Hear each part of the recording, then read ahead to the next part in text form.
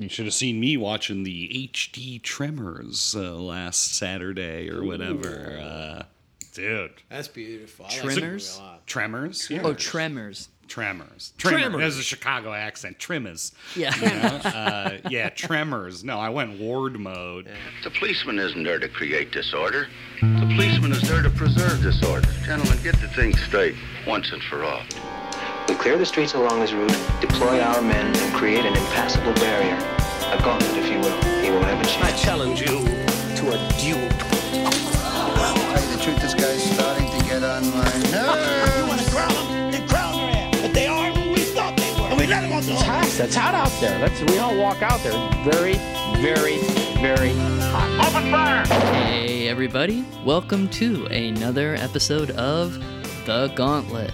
My name is Ryan Saunders. I'm one of your hosts, and with me today, as always, are... Eric Marsh. And... Andrew Stasiulis. The Gauntlet is a weekly double feature podcast in which one of us is tasked with selecting a theme for the week, and this week that was me.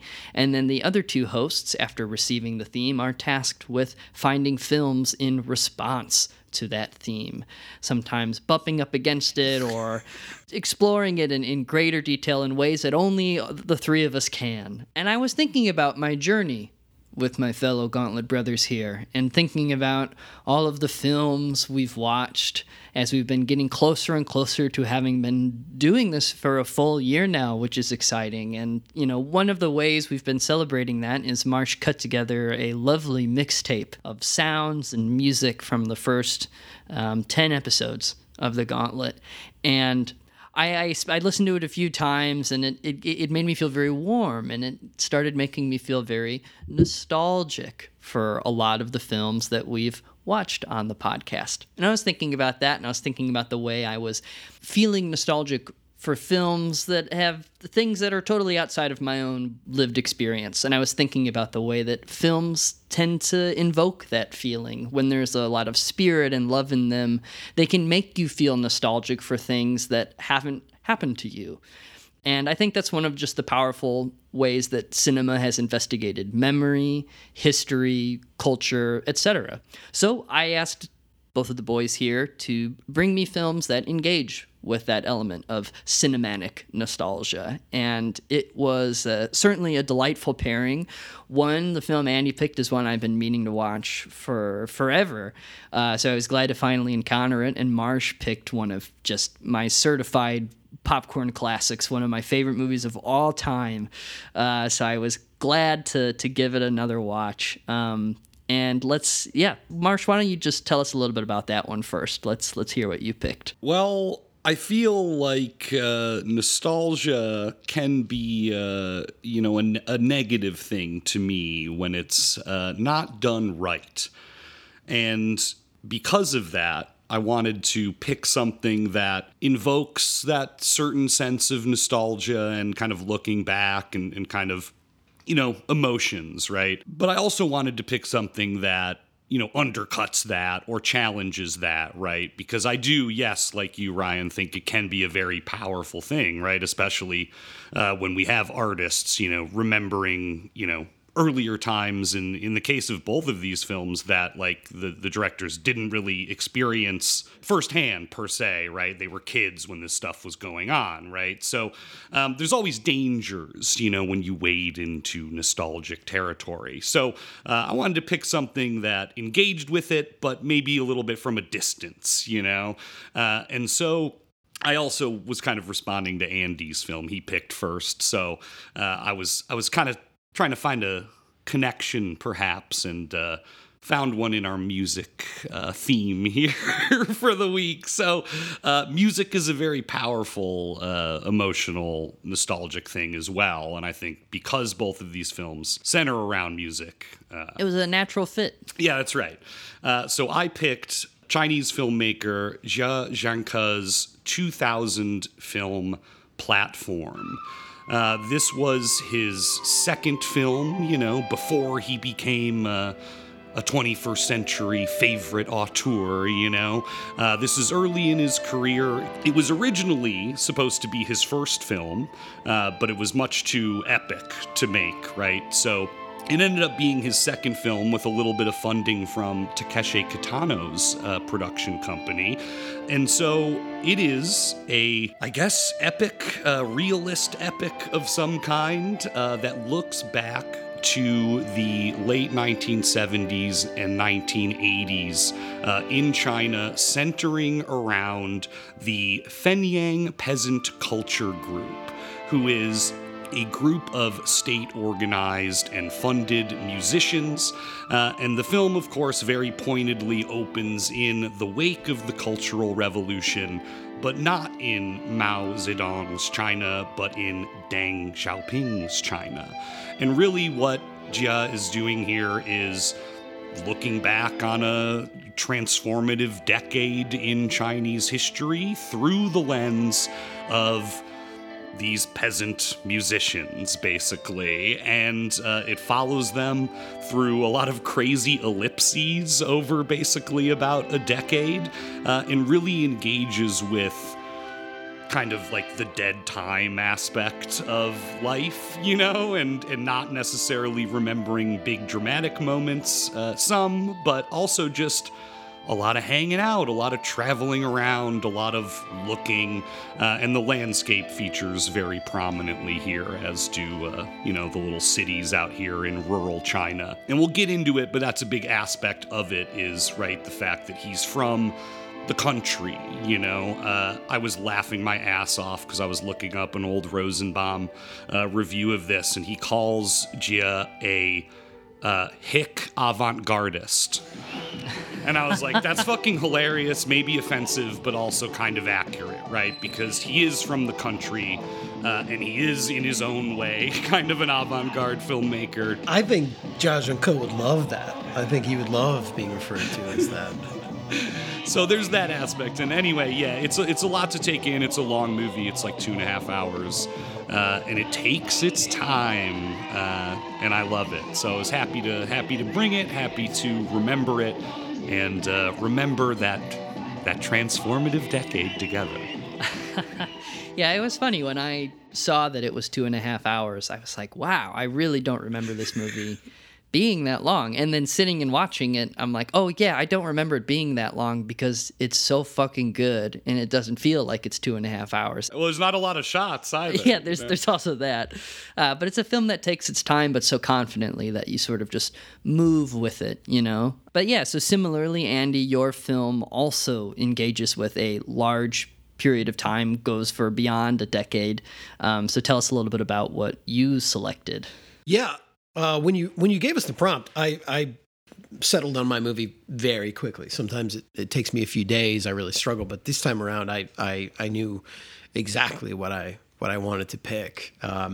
And you know, based on the way you had kind of pitched the subject to me, I was like, okay, you know, nostalgia for something that I never experienced, but that on a certain level, like almost wish I did. I grew up as a child with a father that was, you know, a huge musical curator for me. And I grew up listening to a lot of the music that is featured in the film that I chose. I grew up, you know, at a very early age listening to the Four Tops, the Temptations, the Supremes, these great soul and R&B groups of, you know, the 60s, 70s, and, well, you know, beyond, I suppose.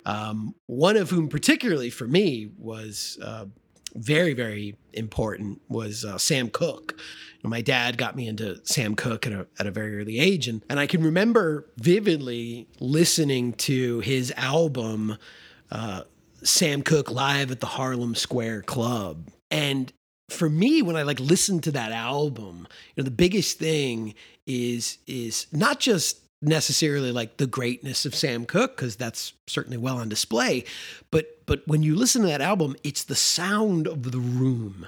It's the people that you know join in, just how wild the crowd is going, how into it they are, and you can hear a lot of the kind of just ambient noise of that room. It sounds so intimate.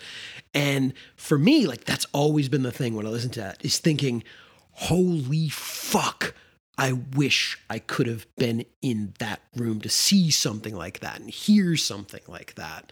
So naturally, I go to a film that invokes that time period and that sense of awe with great musical talent. And that film is Robert Townsend's 1991 masterpiece, The Five Heartbeats. This is a biopic, really, of a fictional soul and R&B group in the mold of the Temptations and the Four Tops. Five young men who come together to form a group in 1965. And then we get the rags to riches story of their journey through a huge, as you said, Ryan, sort of cross-section of American musical history, a very important and very influential period of musical history. It's also kind of a musical. I mean, there's just great songs in it, and that's what I certainly always come back to. I think about this movie a lot because of how great the music is, and it just fills me with that feeling you've laid out for us, and I look at this period and I look at this music and it just makes me long for it so much. And I think it's a beautiful film. It's a funny film. It's a heartbreaking film at times. It's got some really great performances. And I think it really is, I know sometimes we throw this around and get kind of hyperbolic about it, but to me, in my mind, this truly is a very, very underrated gem that I think is largely forgotten 20 years later. And so for me, I kind of have like nostalgia for the subject matter, but I also have nostalgia for the film and seeing it when I was young. And so I thought it was a perfect choice to bring in here to the table. So that's the film that I chose. Thank you both. I completely agree. I mean, I think at a surface level, one of the ways both of these films engage with nostalgia, just naturally being period pieces and trying to evoke a culture, right, comes across through media. And also the tactile elements, such as clothes. So you have so much music in both of these films, the set dressing and the costume design, much more obviously loud and colorful in The Five Heartbeats, in terms of it almost feels like everything they're wearing has a direct relationship to the way the rooms themselves are designed, right? There are so many times where their outfits match the colors of chairs they're sitting in, like whether it's like a big booth at a diner or just like other wallpaper and decoration and things like that. Obviously, platform, not super colorful. It's mainly just like a ton of bricks everywhere. But the actual members of the troupe in platform, right, go through a variety of outfit changes, and so there's that surface level element of nostalgia in both. But I also think that both of them are nostalgic for different things and are engaging with nostalgia in that way to reveal maybe, it's not just this music that we're nostalgic for, but maybe in the case of platform, we're nostalgic just for the act of living, right? It's not about those big moments, about the day-to-day. It's about being together and how it felt to be together, both feeling love and longing for each other. And it's all just like a collection of non-events almost. It's like these beautiful, quiet moments, but they all feel like they have such severe importance placed on them that they don't feel like wasted scenes. There's like some sort of magical thing happening in platform that I've always struggled to sort of put my finger on exactly how it achieves what it does, but that's essentially one of the main reasons I love it. And then, with The Five Heartbeats, I think that because it's from the perspective of Black performers and looking back at this nostalgia, they also undercut a lot of the typical things you would associate with this time period for music. There are so many films that are just like nostalgia trips for popular music in the 50s and 60s. And then this one engages with that, I think, in a much different way. So both of them, in their journeys of nostalgia, I also think undermine the idea of nostalgia in interesting ways, or at least redefine it, Yeah, struggle is a huge part of both of these films.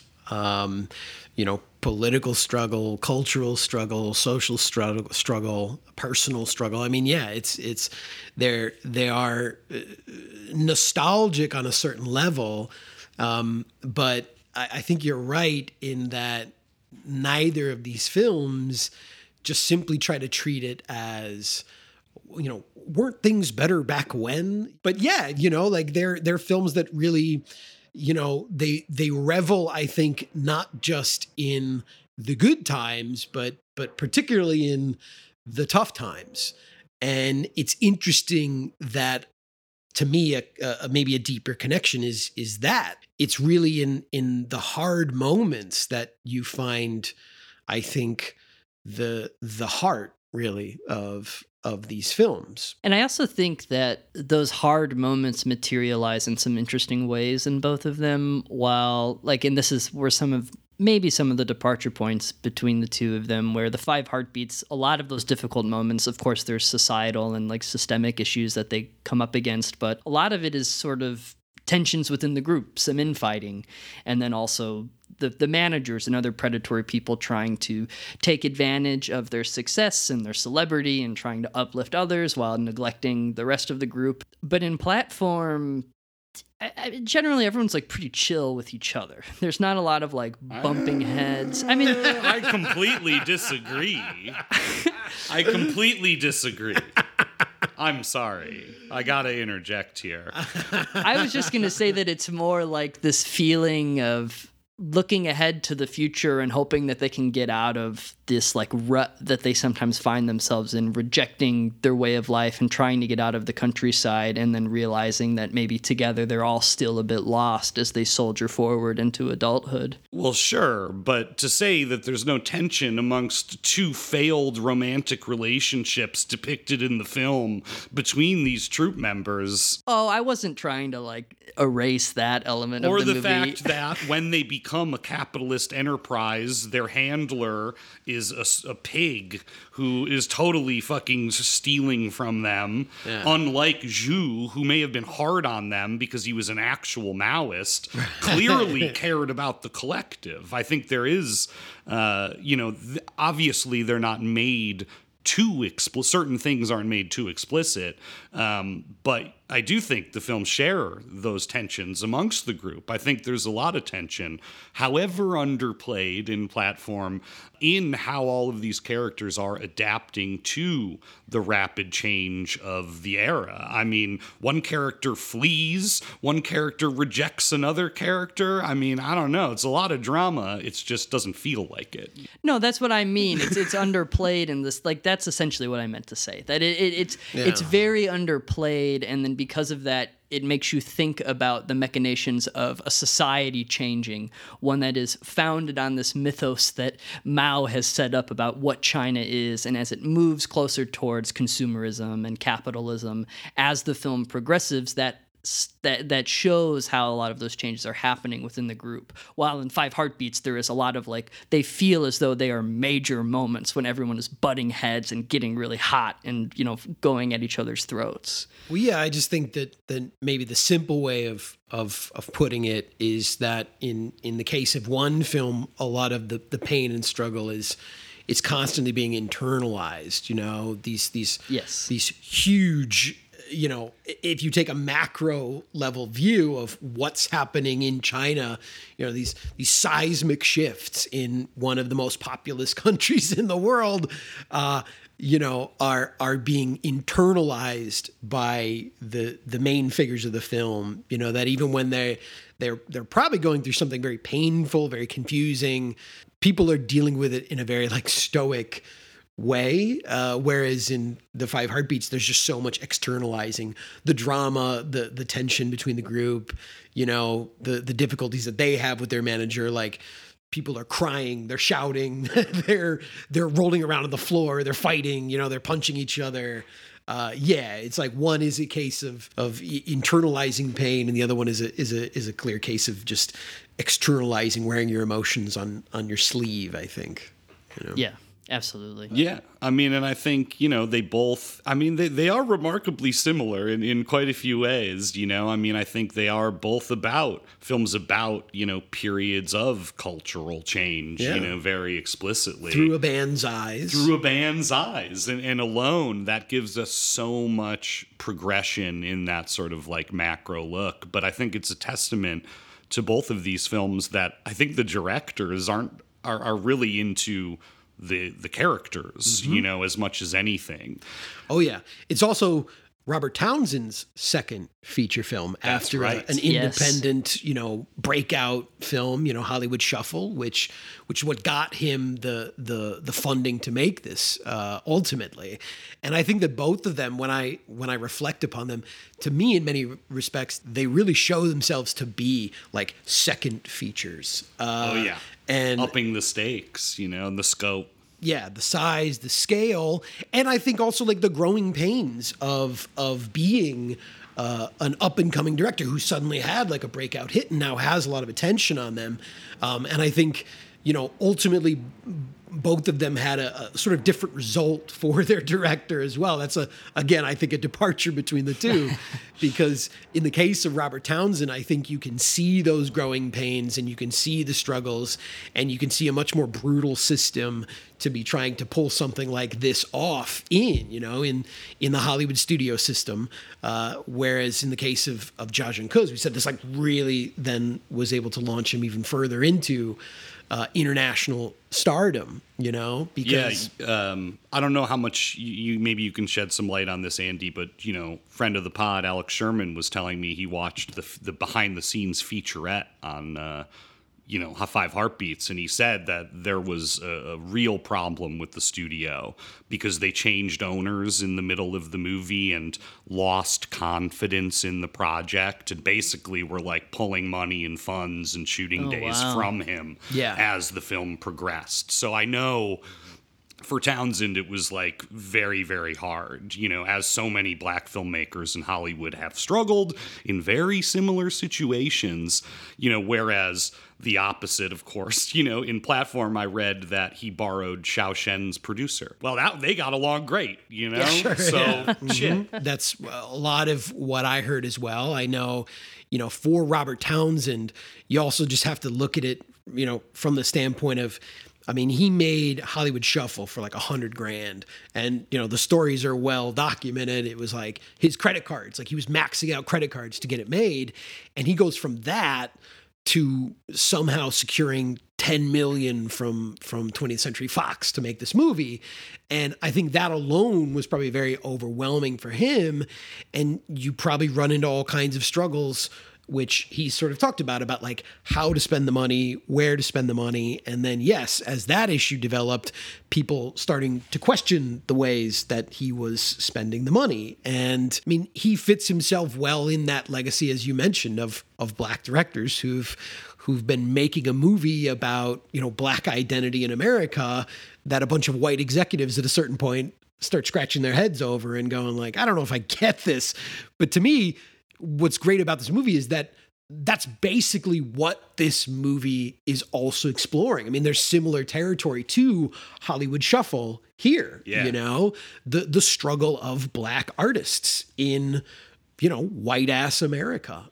The Five Horsemen, right? My God. They feel like an In Living Color sketch, you know, with the blonde wigs, you know. Yeah, absolutely. Well, but it should be pointed out that the script is co-written by Keenan Ivory Wayans, and as a matter of fact, Keenan and his brother Damon were originally, like the Wayans were originally supposed to be a huge part of this. They were going to star in it. And then because they were having issues like getting it off the ground at a certain point and securing the finances, there was a sort of lull, and Keenan suddenly got the opportunity to go make In Living Color, his sketch show. So also in that regard, Robert Townsend had said that his original plan with Keenan Ivory Wayans was something much more comedic than what he ended up making once Keenan Ivory Wayne's left. And I think you see that in the film in certain moments. There are moments that are a lot more goofy.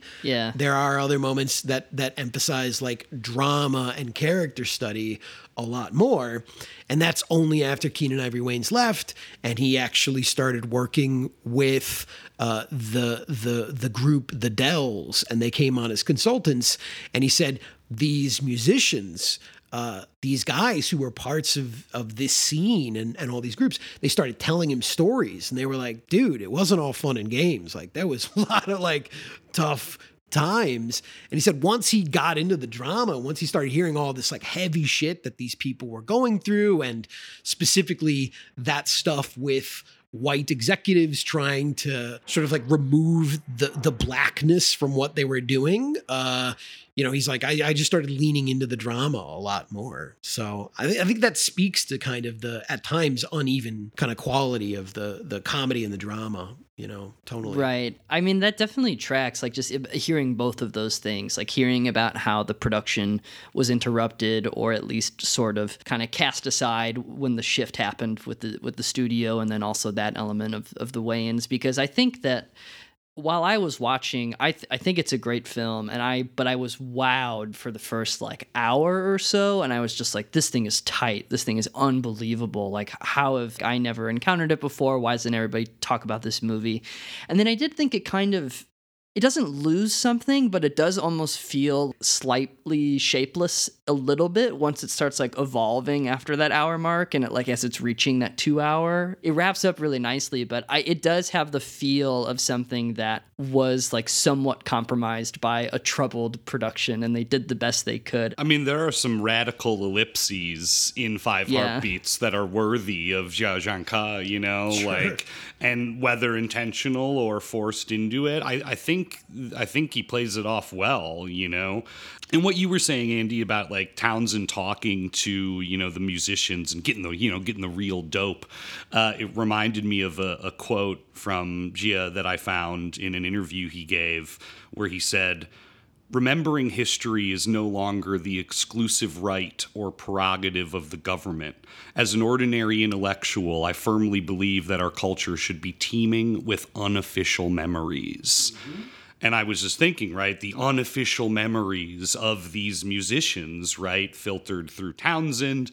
And then, yes, to the studio executives who are like, these aren't the official memories, these aren't, it wasn't like that or whatever. 100%. And I think, like, to Ryan's point, I think that's the part of the film that the studio executives especially were taking issue with. That it starts with such a bang and it all seems so great. And it's like, hey, wasn't all this music great? And weren't these people great? And weren't these groups great?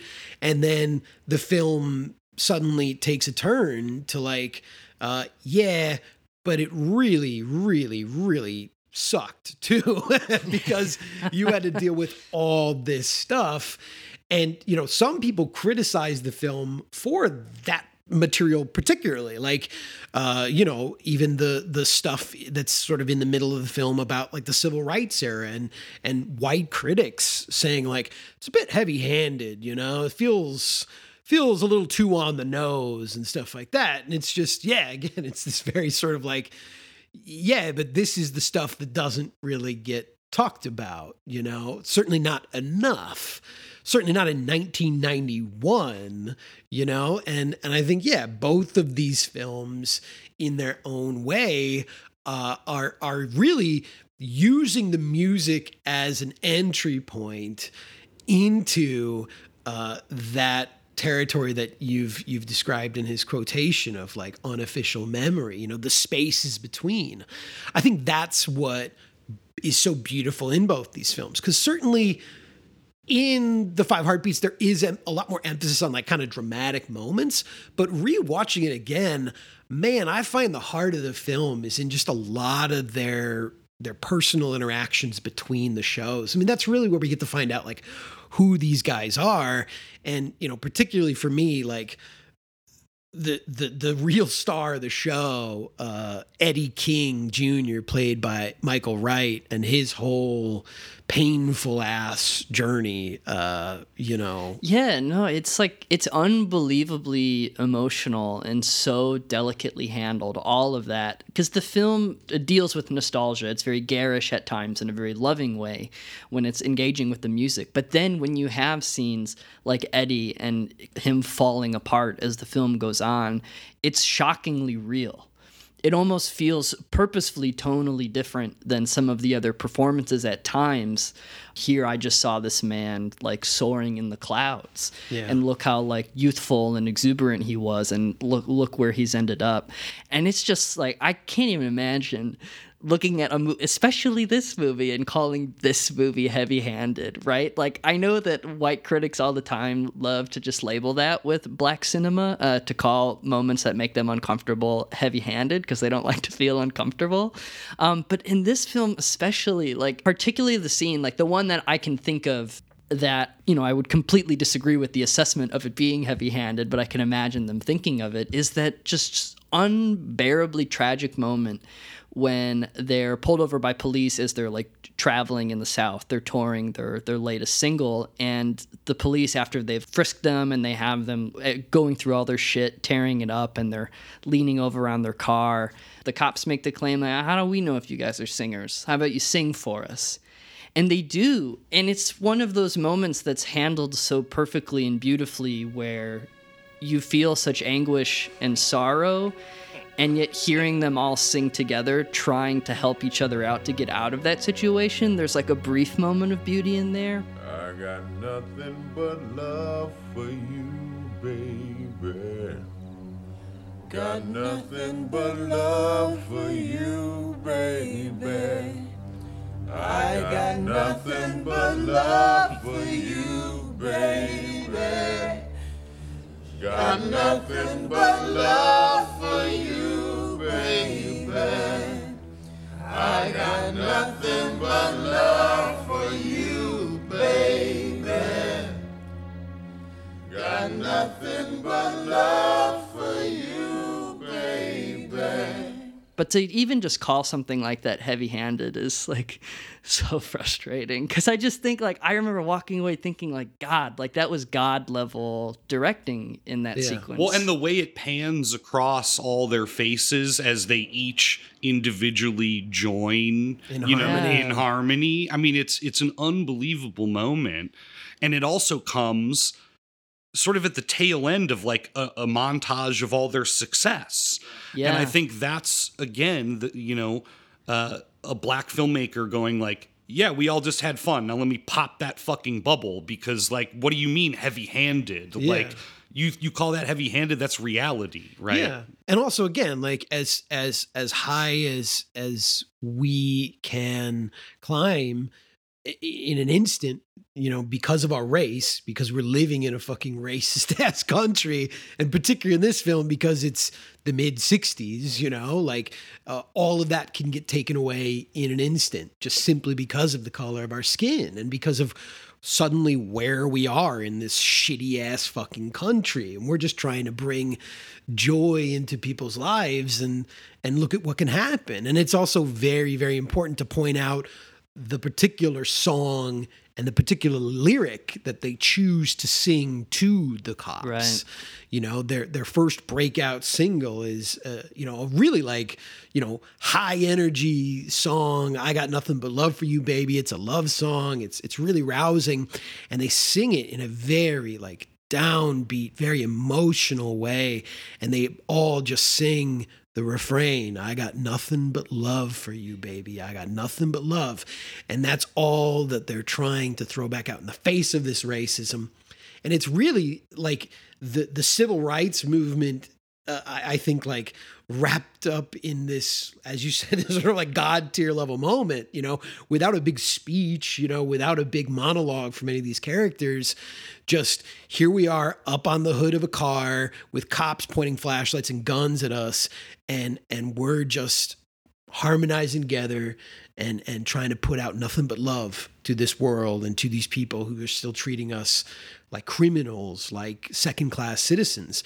But it's even the immediate follow-up to that moment that I think really puts the bow on it, which is then when they're all in the car after they've been let go by the cops, and they're just riding then in silence, and he gives us like a close-up on each of the men, just sort of disgusted, feeling completely demoralized by this moment in silence. And then Robert Townsend's character starts singing, I think it's America the Beautiful.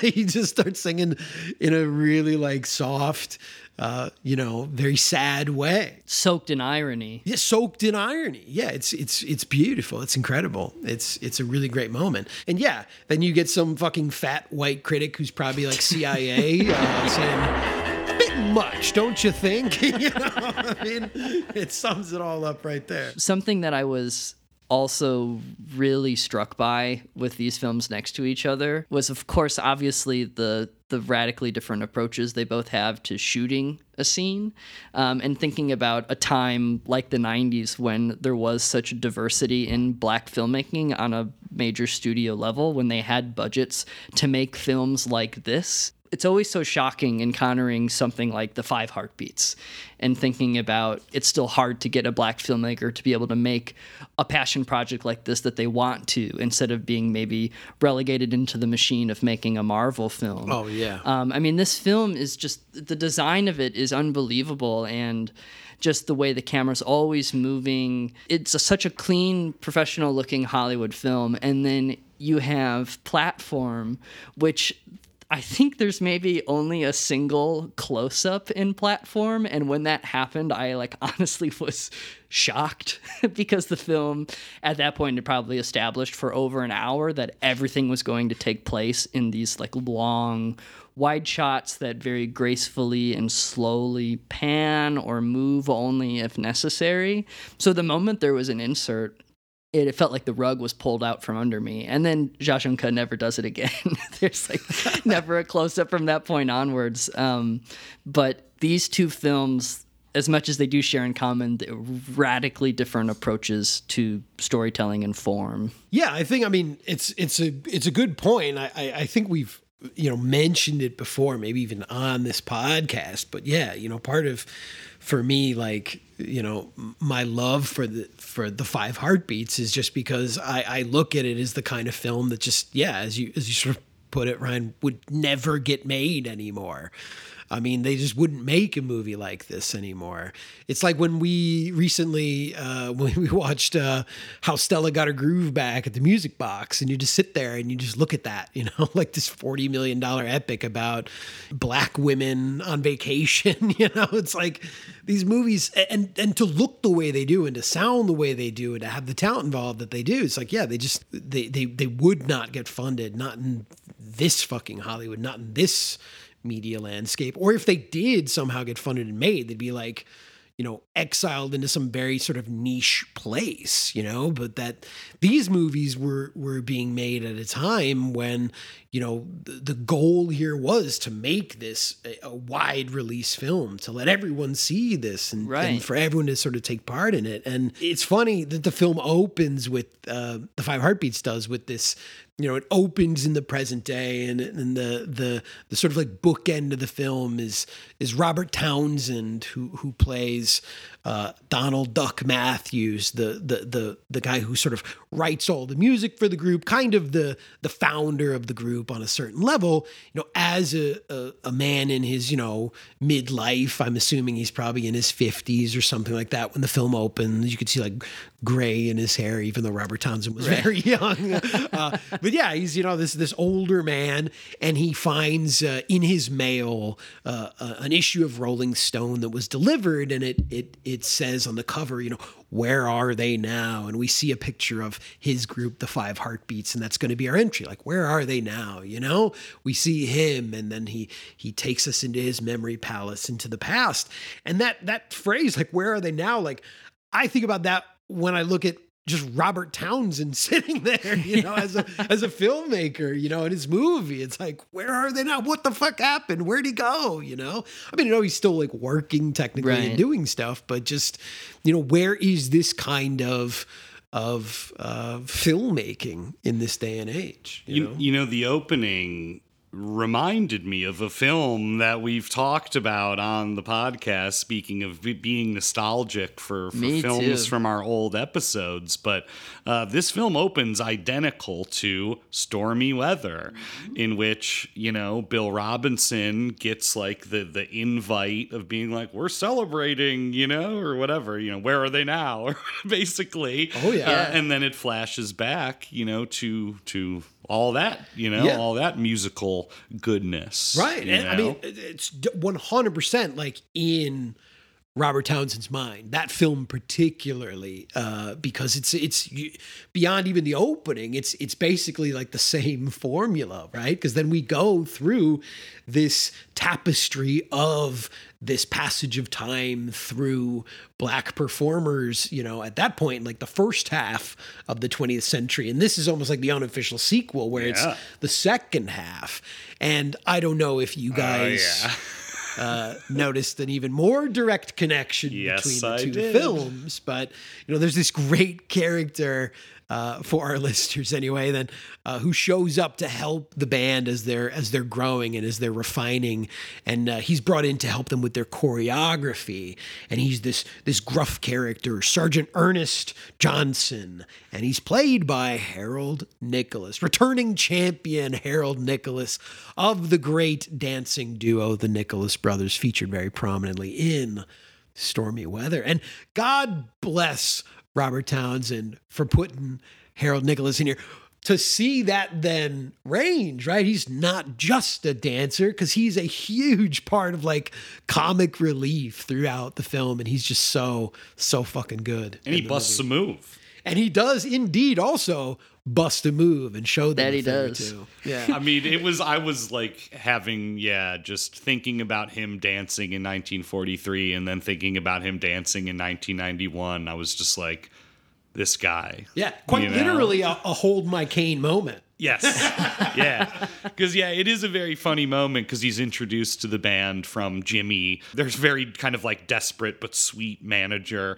And he's like, here's my buddy from the war, Sarge, and he appears to be hungover or drunk. He's like burping and he's got this cane and the heartbeats are like, this fucking guy, and particularly Dresser, who's like the bass singer of the group and the choreographer of the group, takes exception to this. What's this tiny little old man? What does this guy know about choreography? And then, he, tosses his cane aside and just like starts going nuts in this, going nuts in this living room, Nicholas Brothers style. Just as I thought. That ain't shit. Hold my cane. Hold my cane. Now pay attention, and you might learn something.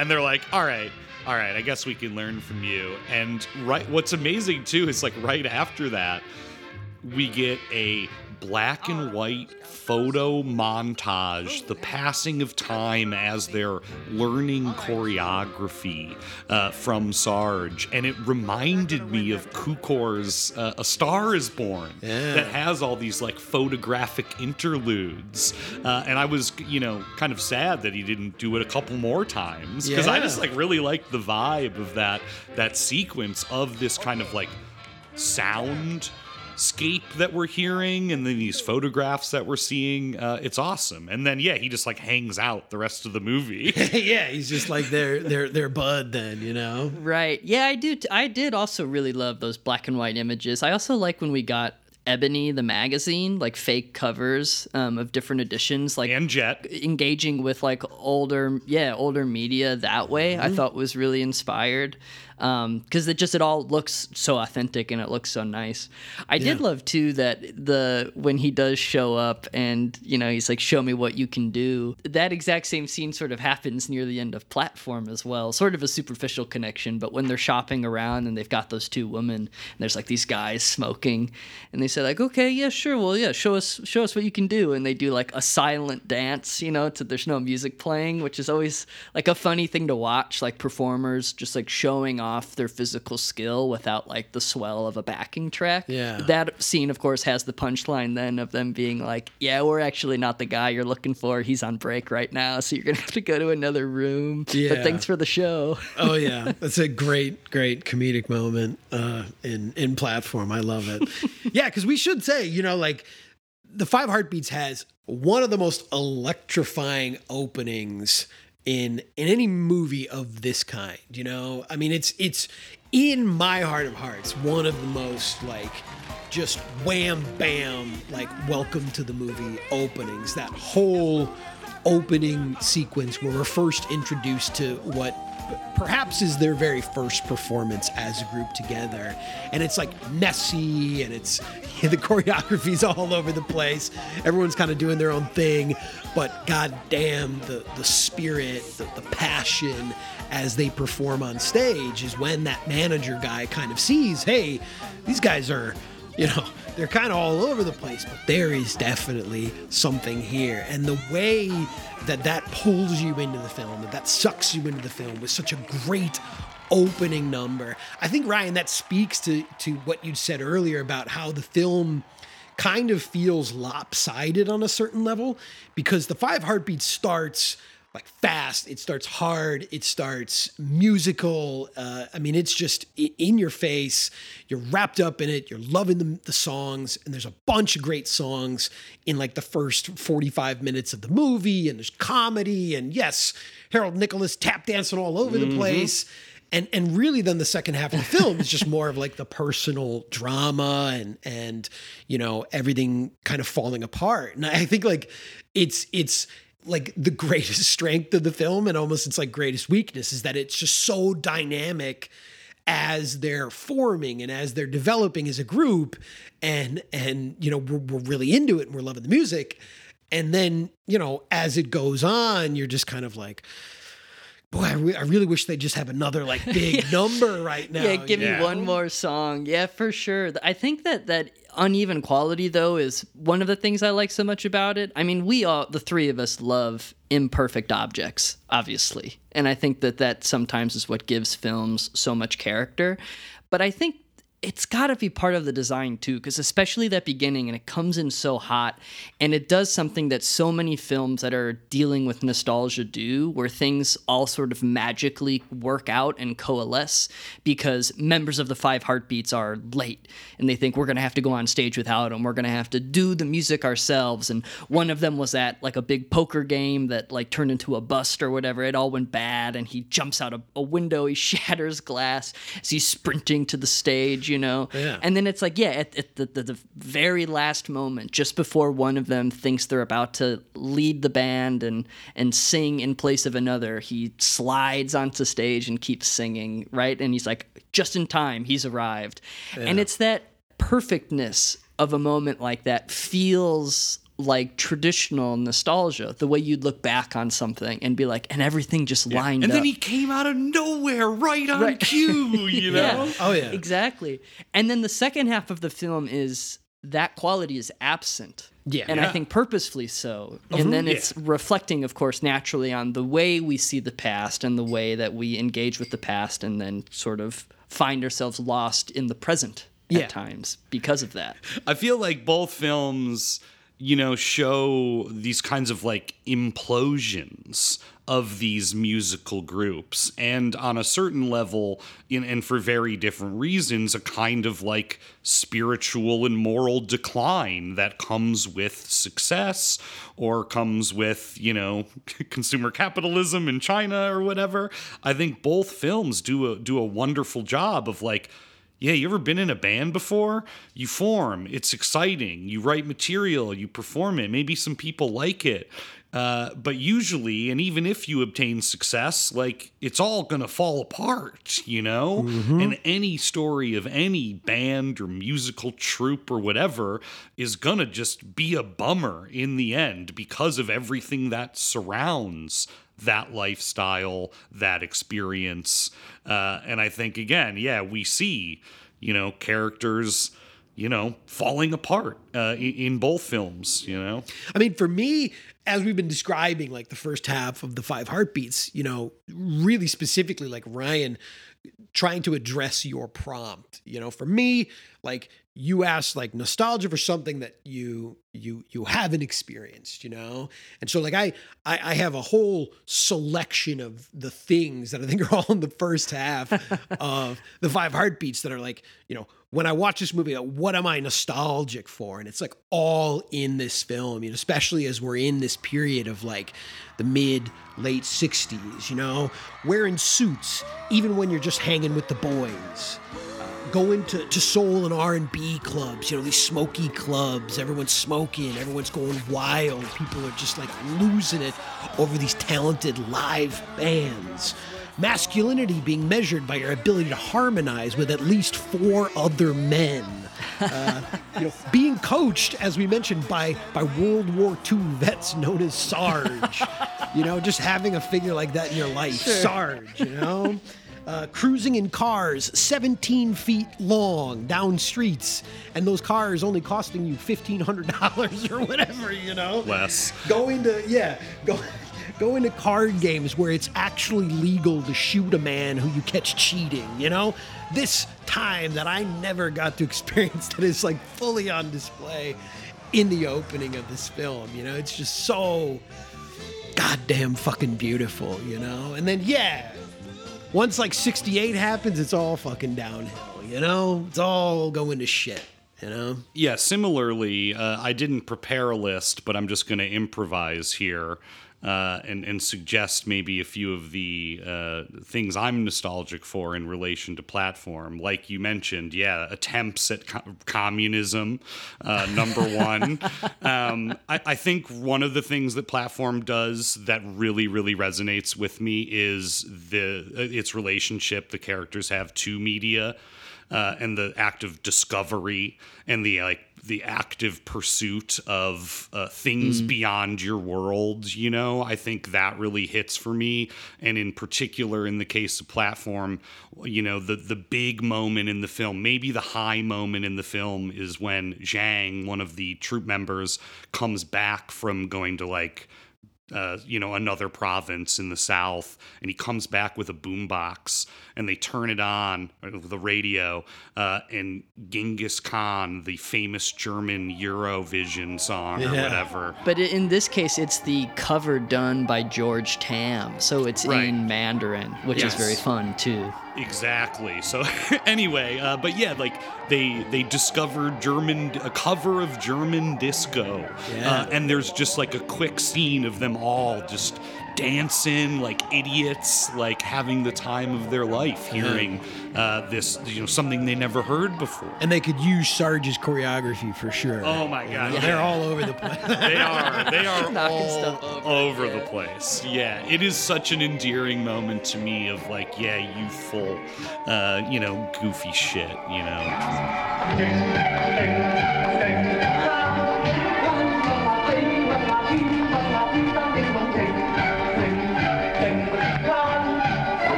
Especially because there's like Zhao Tao just sitting in the back beaming and just like loving everybody and watching all of her friends have such a good time. Just such a very nice scene. And then that feeling too is definitely invoked whenever they go see a film. There's a moment where they see a film from India. I think it's Awara. That's what I thought too. Yeah, I believe Indian films were the first films they could get, you know, like once they started opening up the culture stuff, like they got Indian films and those were like, some of them were approved or whatever. Interesting. And I love too, you know, Zhao Tao plays Yin and her father is like this authoritarian, like rail station worker. And he specifically castigates them like, watching foreign films is bad for you, you know. Right. He calls them out on their bullshit because he's this like, you know, old school kind of hard line kind of guy. And if I'm not mistaken, there's a few people like as he's explaining this too. It's like his daughter, right? There's like a few young men who are clearly in trouble for something. Oh yeah, being like arrested in the background, like put up against the wall in the background under a portrait of Stalin and Lenin. You know? Right.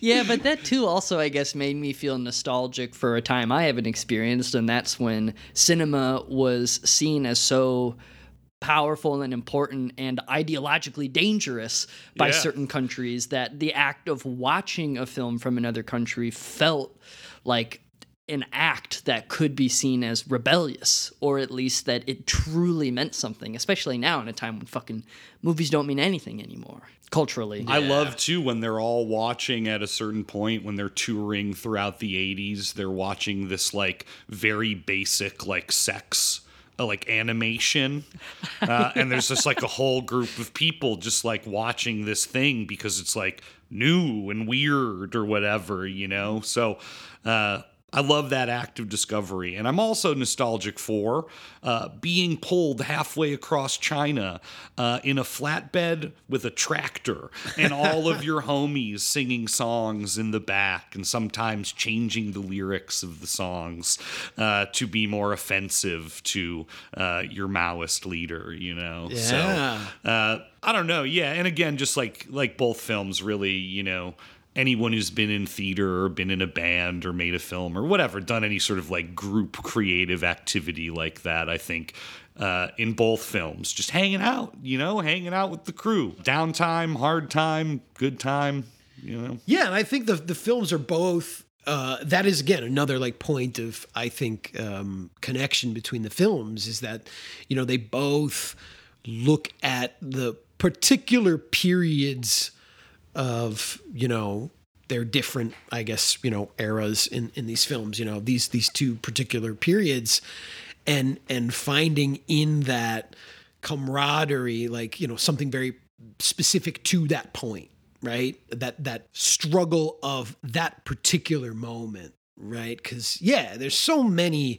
movies about bands and creatives and stuff like that. But what I really like about these films is that they're both rooted in times in which, you know, there is a lot of like hardship, but they're both finding in that hardship this sense of brotherhood, of sisterhood, of comradeship, you know? And I think that's, as the film developed, in the case of Platform, where I really started to go like, okay, I see it a little bit. And I think I've seen it in other films of Jia Zhangke's, where in the beginning, or I guess the earlier portion of the film, you mentioned when their like manager is sitting there and sort of like chastising them about changing the lyrics and getting a little, you know, goofy with the ideology here, right? The political ideology and stuff like that. Jia compares that period to contemporary China, modern China, and goes like, yeah, we were kind of backwards. And yeah, like, you know, clearly we've made progress, but at what cost to our souls? At what cost to our fellow citizens, you know, our comrades that we at one point had a collective struggle with, we had collective hardship with. And now as I was watching Platform this time, looking at Touch of Sin as like the unofficial sequel. I mean, I guess almost every movie he made is kind of an unofficial sequel to this. But I was really thinking of A Touch of Sin this time because like in A Touch of Sin, we open with that character that is a kind of like old school communist seeing contemporary China and how it's like destroyed the village, destroyed the camaraderie over like certain people's kind of personal gain and personal glorification, you know? And like, I feel like that's really like at the heart of this film. It's the same thing, you know. It's like it's easy for us to look and be like, look at these dumb communists talking about politics in their music, right? And it's like, yeah, but what's the alternative? You know, like where we are now, and it sucks. Like as you said, now nothing means anything other than some suits in a room making some money. You know, yeah, everything's just content now.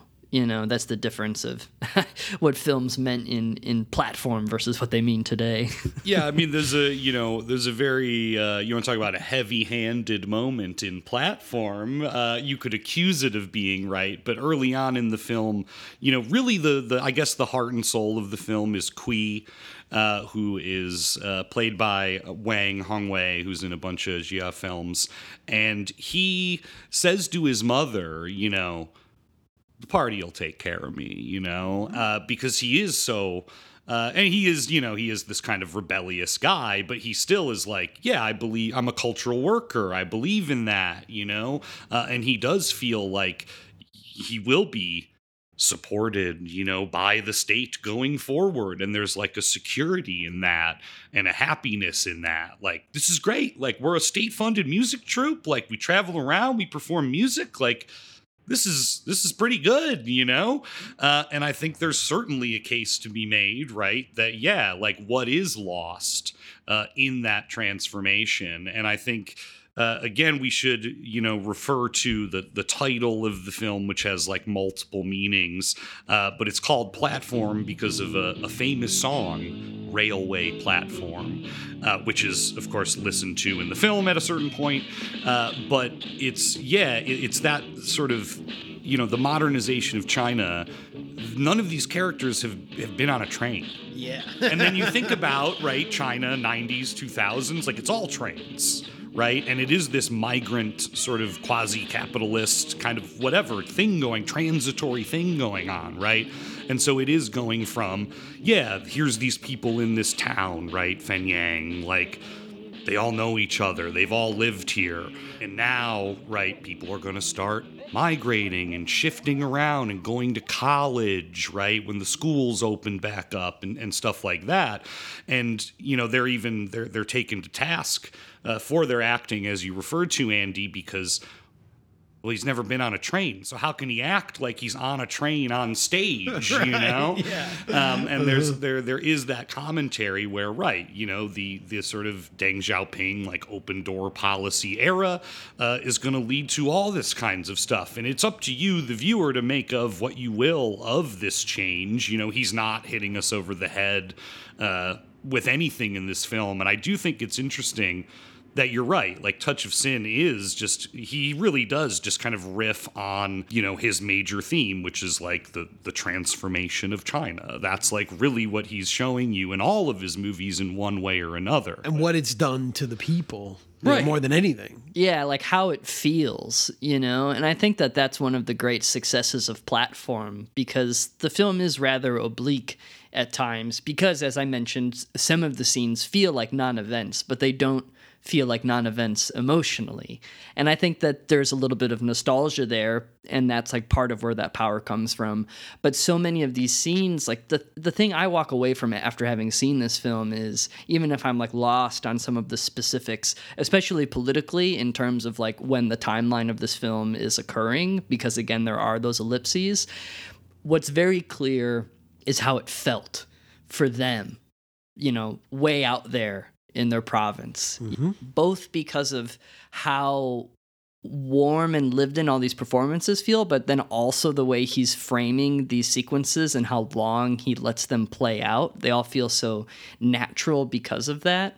It never feels like he's distracting you. Like I said, you know, there's no inserts or close-ups. He's not telling you what to look at and how to feel necessarily that specifically, but more because of the control of his mise-en-scène and the way his camera elegantly like moves through these rooms, we're allowed to absorb the textures of everything that's going on, what everybody's doing, whether they're sitting with parents who are preparing meals for each other, or even then as they sit around and rehearse, and then the way people busy themselves in this large frame. Lots of smoking. But then of course just them hanging out, and all of this combines to create this beautiful roadmap of what it might have felt like to go through that transition, and how you could end up feeling lost at the end of that. There's like something going on in the film where the past and the future are like overlapping in the present of this film, because a lot of the soundscape of this movie is like, you hear these kind of like old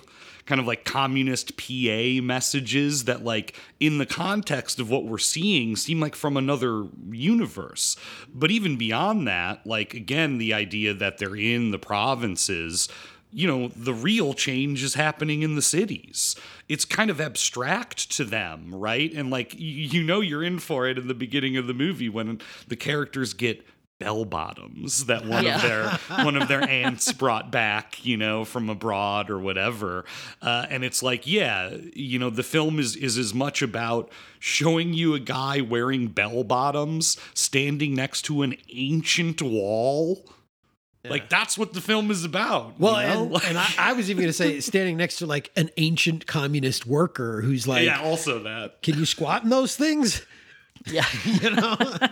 And he like kind of barely can like get down. The pants are so tight around his thighs, He does like this really like kind of half-assed squat, The guy's just like shaking his head like, you guys get a little bit of freedom and you just start acting. I think he says like you get a little bit of leeway and you start acting like capitalists in your stupid pants. Like, what utility do they? Yeah, you can't labor in those pants. There's no range of motion in those dumb pants, And that, like that generational gap is, I think, like where you see a lot of Jia Zhangke's humor, and it's in a lot of his films, and it's really here. I think for someone who doesn't understand this, like to me, Jia Zhangke is a very, very funny guy.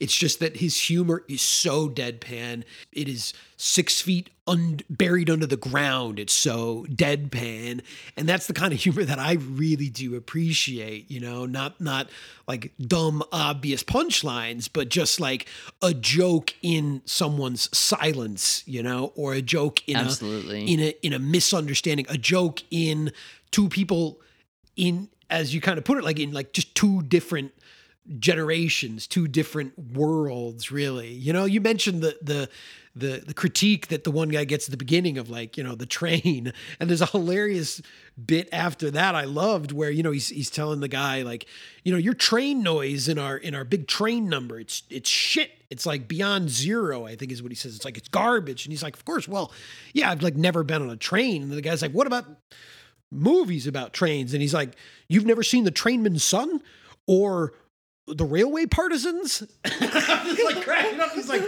old Chinese communist propaganda films, probably from like the 50s or something. And this kid's like, no, man, The Railway Partisans, like, oh God. Man, thinking about some of those moments of comedy that are buried, well below 6 feet under, as you were saying. And I think one of my favorite examples of this, which is events that feel like nothing's happening, and yet when you put them all together, it feels as though like a whole world has been created between these two characters, where all the gang is gathered and they're about to have a meal, and they see a man in the background with like a bucket and a ladle, just with some water, and they're like, oh great, we can like go wash our hands. So they walk over to him and he just, pours the water on their hands and they wash up. Kui goes up to this man who's like helping everyone wash their hands, and he recognizes him and realizes like, oh my God, you're my cousin. And it kind of reminded me of that scene in Dumb and Dumber when Jim Carrey comes out and he's just like, oh, big gulps, huh? Oh, great. Well, see you later. And because he tries to like reconnect with his cousin, and there's like nothing really offered there. And, he asks a few questions, but it's sort of a dead end. And he keeps returning progressively throughout the film. And again, there are these small moments where he's like not giving a lot, like whether they're even just squatting and sharing a smoke and like looking at the landscape.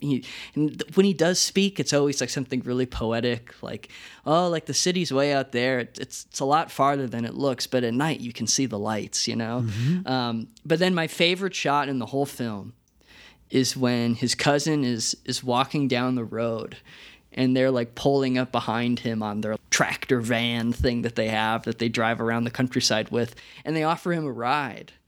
His cousin's like, no, it's not that far. I got it. It seems like he's ascending directly, like vertically to the top of the frame as he goes to the right and takes the mountain path instead of continuing on the road with the gang, you know? And it's like, there goes that man. And they sit there for a while, and then they eventually decide, like, okay, like, let's go. And it's just those small little things that when you add them all up, it's just such a beautiful portrait of this person's relationship to his cousin, and then also the alienation that person feels and his struggle to communicate with everyone. Well, and it speaks to the really, really multifaceted approach that Jia Zhangke takes to class in China and I would say the world. But, you know, like Marsh, you pointed out already that, you know, while you'll have people like Kui and Zhang saying like, well, I've never been on a train before, and like bell bottoms, they got bell bottoms in the big city, and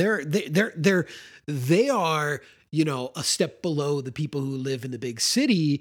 Then yes, when Kui goes and meets his cousin, as provincial as Kui thinks he is compared to someone from Beijing or whatever, his cousin, like that difficulty you're talking about in connecting, it's like it works two ways, right? Because his cousin is kind of like ashamed looking at Kui because he's like, I don't even know how to read. I'm the guy that's just holding the water bucket for you folks to wash your hands in while you eat dinner. I'm below you on this totem pole.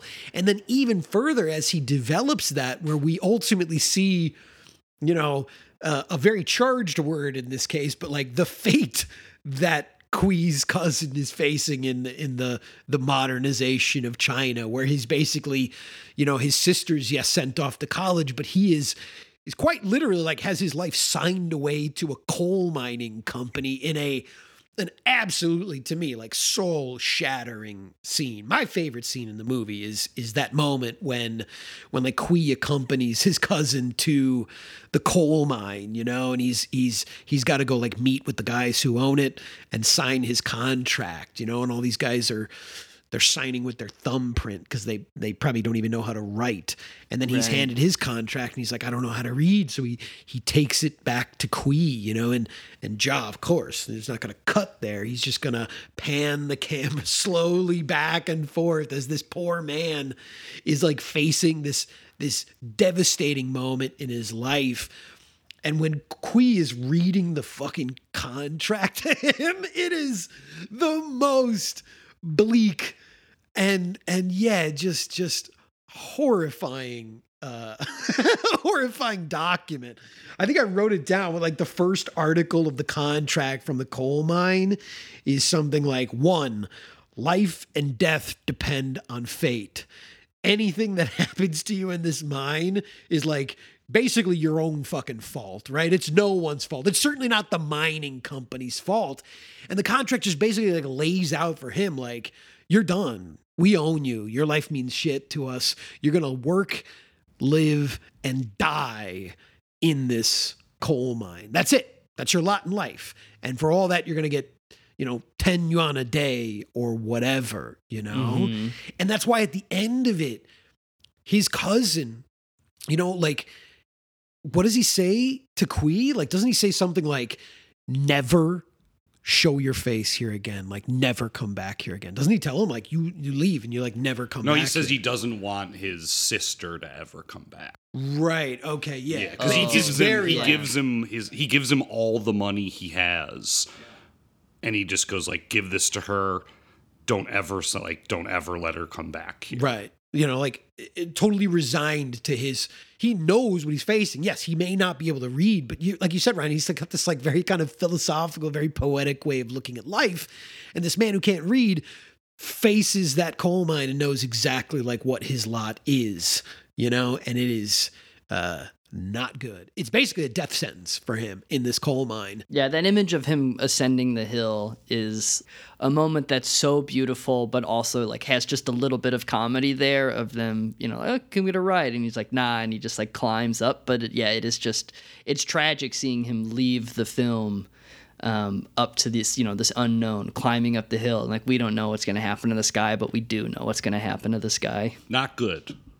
I think, we can talk about, obviously, one of the things the films have in common is their elements of love and heartbreak, and in the case of Platform, there's basically 4 main characters of this film. There's many characters in this film, but it really revolves around 2 couples. So there's Kui and Yin, which is Zhao Tao and Wang Hongwei, and then there's Zhang and Zhang, or as I was writing in my notes, Z and Z, and they're also a couple, Zhang and Zhang are a couple, and Kui and Yin are almost but not a couple, and then definitely not a couple. Yeah. Will they? Won't they? They won't.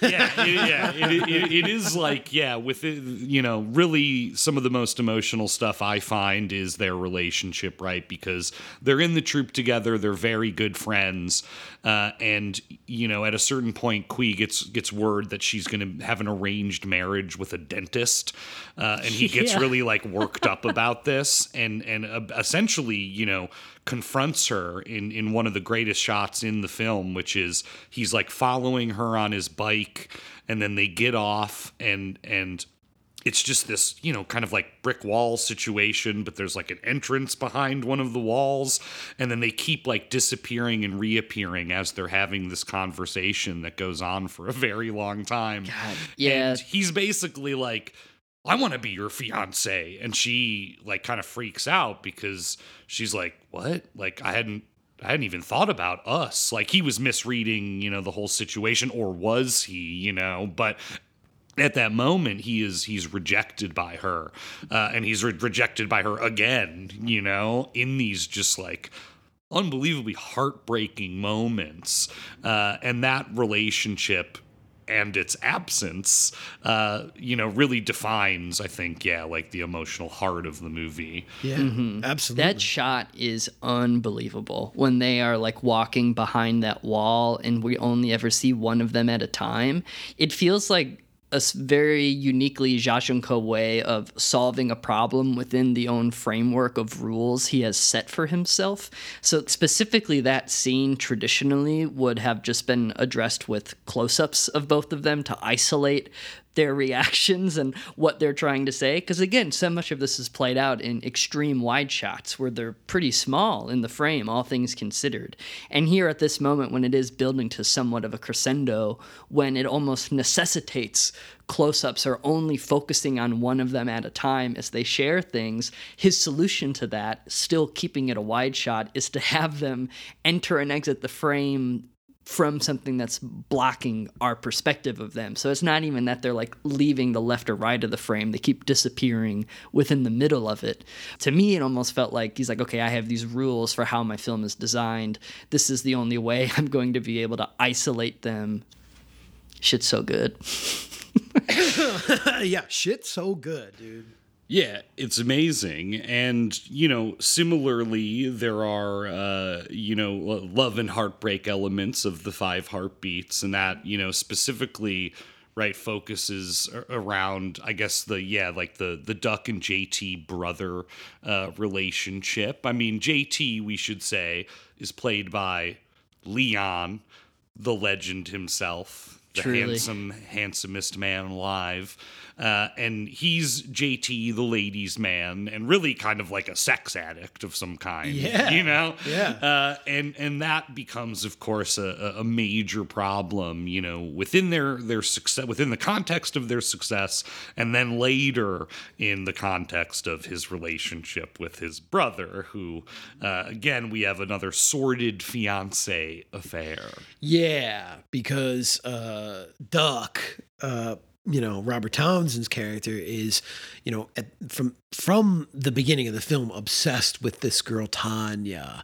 And he's been going to her house and delivering her secret poetry, right? He's been putting poetry in her mailbox, and he has his own way of trying to court her, and it's very sweet and it's very romantic. But yeah, JT is just, he's the sex fiend. He's the hot guy. He's the one that all the women want to go to bed with. And like Duck is the nice guy, like the cute guy, the sweet guy.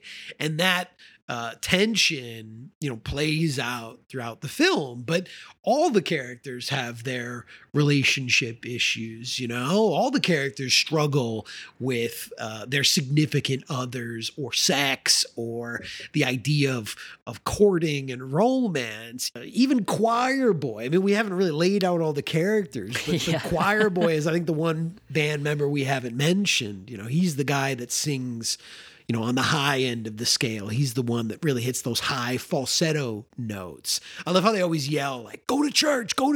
And then he hits these like insanely high notes, But, his whole thing is that he comes from a very, conservative Christian upbringing, and his like whole dramatic turn in the film is that at a certain point, he's been struggling with his dad, who says you can't serve two masters. You either serve the church or you serve this devil music. And he at a certain point is like, fine, if that's what you think I'm going to be that. And then Choir Boy takes this wild swing where he's trying to sort of be JT, and he's like trying to take everybody's moves and bed every woman he can find. And it even leads to suspicion that Duck's fiance is having an affair with Choir Boy, right? I mean, like at a certain point, they're all, just like you said before, imploding. Everyone in their own way is losing trust in each other, is perhaps coveting what someone else has, and it really like rips them all apart, it seems. Right. Yeah, I mean, there's that great scene where later in the film, when they have a new lead singer of the band who is very much a pretty boy who is just winning over the hearts of all the girls. The Flash era, when Eddie's finally kicked out of the band and they start the Flash era of the Five Heartbeats. But JT Leon is extremely upset and distracted by the fact that the women aren't collapsing at the sight of him, right? They're going after this, the Flash, the new guy, and JT's like, no, I am the sex god. Like, they all need to be going after me. That's my role in the band. I'm the sex guy. Exactly. And in that sense, it's almost kind of a moment that doesn't register as totally believable just through the casting, because Leon is so good looking, and this other guy doesn't even hold a candle to Leon. By the way, I mean, like, I just want to point out another thing about the film that, again, like nostalgia for something I've never experienced, that there's a lot of in this film. It's just all of the, I don't know how else to put this, but like all the cucking that goes on in this movie, featuring guys who can just like nail like these really high notes. And there's like so many scenes of like a guy looking at his like wife or girlfriend who is just like almost in orgasmic ecstasy over a man, like crooning into her face, and being like, God damn it. Yes, I was going to say specifically early in the film when JT like has one of those performances and there's a woman in the front row who does literally look like she's having an orgasm and losing complete control of her body. Do you know who that is? That's Cassie Lemons, the director of Eve's Bayou and the new Harriet Tubman movie and a few other films. Oh my God, that's her, huh? But yeah, I don't think she had like directed anything. I mean, maybe she had done some TV work at that point. But I noticed her name in the end credits, and I was like, "Who's Cookie?" Like I didn't remember that character. And then I did a bit of research, and I was like, "Oh my God, that was her." I feel like I meant to. I didn't get a chance earlier to interject with my own bit of a nostalgia. I didn't really have experience with that this film really invoked in me, and part of that is just because of my bad behavior when I was younger, and that's my favorite scene of the Five Heartbeats is when Robert Townsend is trying to write a song and his little sister is in the background trying to clean up their bedroom, and he keeps like writing some lyrics and he gets pissed off, so he crumples them up and he throws them behind himself, and she's like, "You can't keep tossing this shit all across the room. Like, I gotta clean this up before Mom gets home." But then she picks up these pieces of the lyrics, and she's like, "Oh, well, I can solve your problem here. All you gotta do is like combine these two together." And then it's such an inspired musical set piece where it's brother and sister singing a newly created song as Robert Townsend keeps grabbing different pieces of paper and handing them to his sister, who then like completes the next verse and then the next chorus. And it made me think about how when my sister had her phase of being like really into pop music and Hannah Montana and singing all the time, that I was not as agreeable as Robert Townsend was in that scene. You didn't write a hit song out of it? I certainly didn't write a hit song out of it, but I also did not play along. I found it very grating when I was a moody preteen, not enjoying my sister singing Hannah Montana in One Direction. So that scene invoked a past that could have been had I been a nicer man. Had you been Robert Townsend's sister? Yeah. And I'm glad you brought that scene up because it's actually a really wild scene if you think about it in the entire film, formally speaking for me, because I consider this a musical. Right? I consider this a musical film, but all of the music throughout the film, like the musical numbers, are all diegetic. It's like we get the musical numbers when people are on stage, when they're performing, or when they're listening to something on the radio or in the background. However, that scene breaks with all of the other ones because this is a non-diegetic musical number, right? It isn't just that she's singing, but suddenly all the instruments come in out of nowhere and fill in the rest of the song in the background. And it has always stood out to me in this movie as yes, a very sweet moment, but one that, for me, I'm always just kind of this is where I see some of for Robert Townsend and, again, having a lot of different ideas and wanting to do a lot and having this stuff and having this great scene on paper, but it breaks to me totally formally with, the almost Bazinian element of all the other musical numbers, because it's just suddenly a very classical musical number in this film that's grounded all the rest of the music in the world itself, Yeah,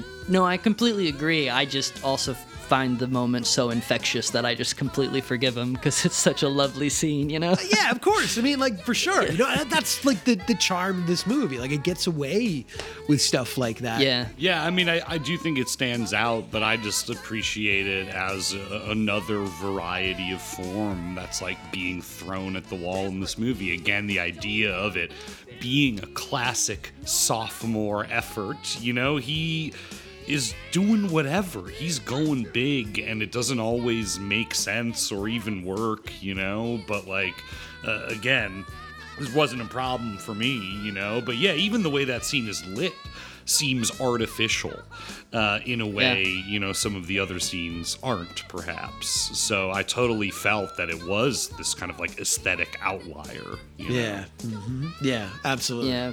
That's why it's so shocking, because the front half of the film is rather light, with moments like these that sometimes feel out of place but have so much cheer in them, when the film all of a sudden has a montage of everybody doing cocaine and things just get really dark. Oh, dude, I mean, really, the downfall of Eddie, it hits you like a Mack truck after... It hits you like a garbage truck. It hits you like a garbage truck, yeah, for sure. But it just, it comes at you so hard after, we just saw a brother and sister duet as she's sweeping up trash in the bedroom, It's they write a hit song, as you said, and then, Eddie is suddenly completely falling apart, and a testament to Michael Wright's talent as an actor, who plays Eddie. I mean, no one falls as hard as Eddie does in this film, and seeing him at times almost feel like he is in a completely different movie. I think you might have even mentioned that earlier, where it's we're watching him just completely crumble and give into addiction and paranoia and the way he's going at everybody. There's incredible moments where even the other members of the band, they just look at him with these wide eyes, almost in a way we were describing with Platform. It's these people in two different worlds, as Eddie starts to just, distance himself from everyone and completely go off the deep end. I think there's, a fine line between, parody and not when it comes to a fall that hard and a guy that basically, just really falls off the deep end. And in a movie, it's a hard thing to perform, you know? And as much as I love Samuel Jackson's performance in Jungle Fever as Gator, the crack addict brother, I was thinking, watching The Five Heartbeats, like, this is so real compared to something like that, where you're like, oh yeah, this is the brother who's like, oh, he's a crackhead now.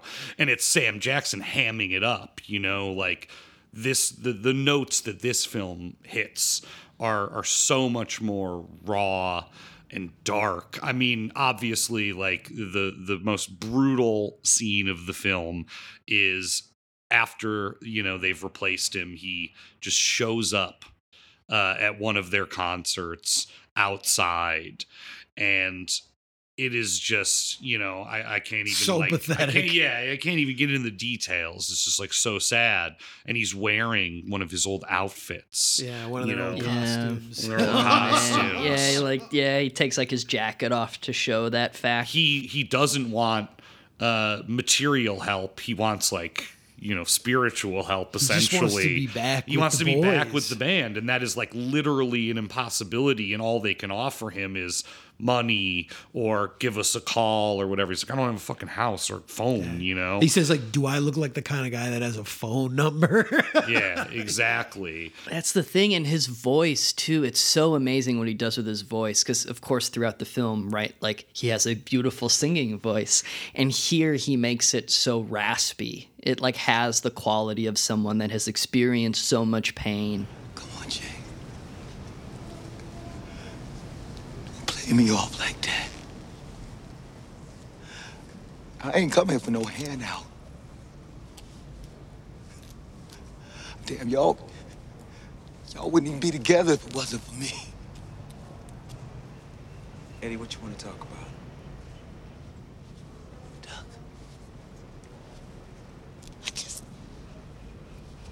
I think we should get back together again.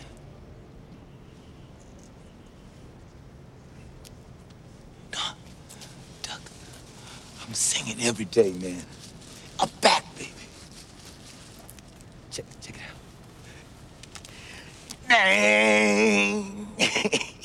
It's a film that, you know, engages with roughness even before this moment, but it has such a soft touch to it. And this moment does not have a soft touch. And that's why it's so shocking and moving. Yeah, it's devastating.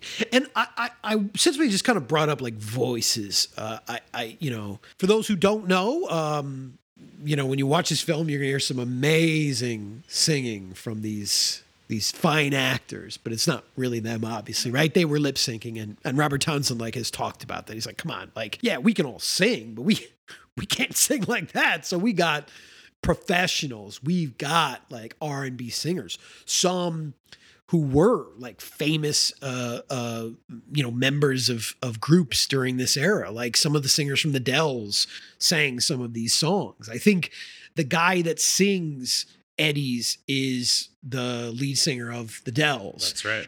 And what Robert Townsend did say, though, is that Robert Townsend supervised the vocal casting for the singers who would be providing their voices. And I again, you know, as many times I see this, I have to say it's amazing work in that regard, because I've seen actors in movies, you know, who are lip syncing, and it's so clear to me, you know, when you'll see an actor and you'll be like, that's not their fucking voice. But he does such a great job of picking out the singer to match the actors, like actual speaking voices. I think he absolutely nails that. Like, I feel it. Like, I feel it coming out of them. And they do, like, an amazing job as well in their, like, lip syncing for the most part. You know, it just feels so real to me, you know? I completely agree. Like, I knew it wasn't them, obviously, but I was so willing to suspend disbelief because of how perfectly cast those voices were for each respective part.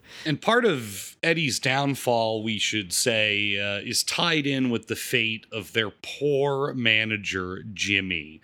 And Jimmy has been, you know, shepherding the band since he saw them in the opening scene, and against the wishes of Eleanor, his wife, Diane Carroll, he manages them, and he does a damn good job. He releases their single, and he shops them around to the majors. And as we discussed earlier, it doesn't really go great because the majors essentially want to buy the songs and give them to a white group. Yeah, they bring in a group that I swear to God, I couldn't help but think was like, it's fucking like Joe Biden in the group, because they have the white guys we mentioned, the Five Horsemen. Did you catch like when the guy's like, "Hey, we got soul gang," and like at a certain point he says like something like one of the lyrics where he's just like, "Ain't got no money, Jack." He throws it. I just kept thinking, I'm like, it's Joe Biden and the Horsemen, Absolutely, yeah, totally. And it's the same way that Joe Biden would be like, "I got soul," Yeah, man. But as you mentioned, Marsh, that does not go well, which I think is what you're getting at, puts them in the sights, unfortunately, of Big Red, a great character that also in a weird way makes me nostalgic. I should put that on my list, just associating with guys named Big Red, who runs this Big Red Records, this independent label, who is I guess saying shady is probably putting it a little lightly. Absolutely. I mean, it's revealed throughout the film, or eventually in the film, that obviously, you can tell Big Red is a shady operator. Wonderfully played by Hawthorne James, by the way. I'm like obsessed with his performance in this movie. Yeah, he would have been a great example for our "It's Good to Be Bad" episode in terms of villains we love. I got so excited whenever he was back on screen. I'm like, this guy's a fucking psycho. Oh, and he's cooking the books. He's selling bootlegs of his own record company records. He's got payola scams all over the nation. Drugs. He's got drugs. And we also see him, Bird from Bird and the Midnight Falcons, who we see in the opening of the film as this kind of like rival band, comes to Big Red on the Five Heartbeats tour, and is like, "Yo, we need to talk about money." And Big Red just goes off and beats the shit out of this guy and dangles him off the balcony of the hotel. And I was thinking, like, dude, is this like Suge Knight? I mean, I think that story came out later or whatever, but like I couldn't help but think it's 1991, like, is this about Death Row Records? Like, is this Robert Townsend like saying no to gangster rap? I don't know. But something to think about, Oh, definitely. And again, it's a connection between both films because, I think great period pieces are as much about the time that they're set in as they are about the time in which the film was made and the time in which we're experiencing the film. Obviously, in the case of Platform, as we've been discussing, it's set in, starts in the late 70s and goes through the 80s. And there's, this really even charged moment when I think they're singing a song about 1980 and 20 years from now, where we're going to be. Right. And it's like, movie was made in 2000. Here we are 20 years later. And that's very pointed for Jia Zhangke to be like, 20 years, folks, here we are. How different, how similar, And yes, this film is about the trials and tribulations of Black artists in the Civil Rights era or through the Civil Rights era, but it's also about them still today for a guy like Robert Townsend and for other musicians. There's questions of being a crossover artist and these white record labels being like, yeah, but can you maybe like tone down the black stuff a little bit so we can sell these records to white kids, like so we can really make some money? Oh my God. Yeah. When they show that alternate album cover, that's just like a family sitting at the beach. It's like a Nazi cover of like an Aryan picnic. Yeah. Yeah. The Five Heartbeats, and it's just like it is. You're right. That's a great. It's like a painting that Hitler would do. I swear to God, yeah. And again, Robert Townsend said that wasn't in his original script, but the Dells told him that story, that was their first album. That's what happened to them. It's like, we had this album, we were really excited about it, and then they showed us the cover, and it was like a white couple at the beach or some shit like that. And they were like, are you kidding me? And there's that cynical moment where the lawyer is explaining, well, look, if you want to sell records, if you want to sell a lot of them, you got to play this game. Well, as we learn in both films, the music marketplace is swimming with sharks, and it's difficult to navigate over time because in Platform, of course, the Peasant Cultural Group, once they are privatized, and by the way, they are like one of the first things, privatized in the country. It's like, well, just, the music, the cultural brigades. Dismantle the cultural brigades, and they rebrand themselves in the, the new capitalist era as the all-star rock and break dance electronic band. And they are trying to keep up with the times as the 80s change. And we follow them, in these ellipses on different spots in their tours. And there's even one, one of like the saddest moments, I think, for the troupe is when they're basically like not let into this town and then they're just performing on the side of the road as all these trucks roll by. But they're doing like, it's the two girls in the group, later in the movie, not the main ones from earlier. And they're doing like this crazy, like modern club electronic, like dance style on a rural country road to no audience. I mean, it's like, again, talking about humor, that's the kind of like, deadpan, just like, here's a wide shot of these people like dancing with sparkly outfits on next to a fucking like dirt hill somewhere. Yeah, as a semi rolls by. Yeah, I mean, the sound is amazing, Oh, yeah. I even like, too, when they have their big like rock number where they're at some like, some village or something and they're doing like their rock number and they're trying to go so hard. They're trying to go, like Guns N' Roses style, like on this crowd that is just like not into it, not connect. Again, looking at them like they're from a whole nother planet.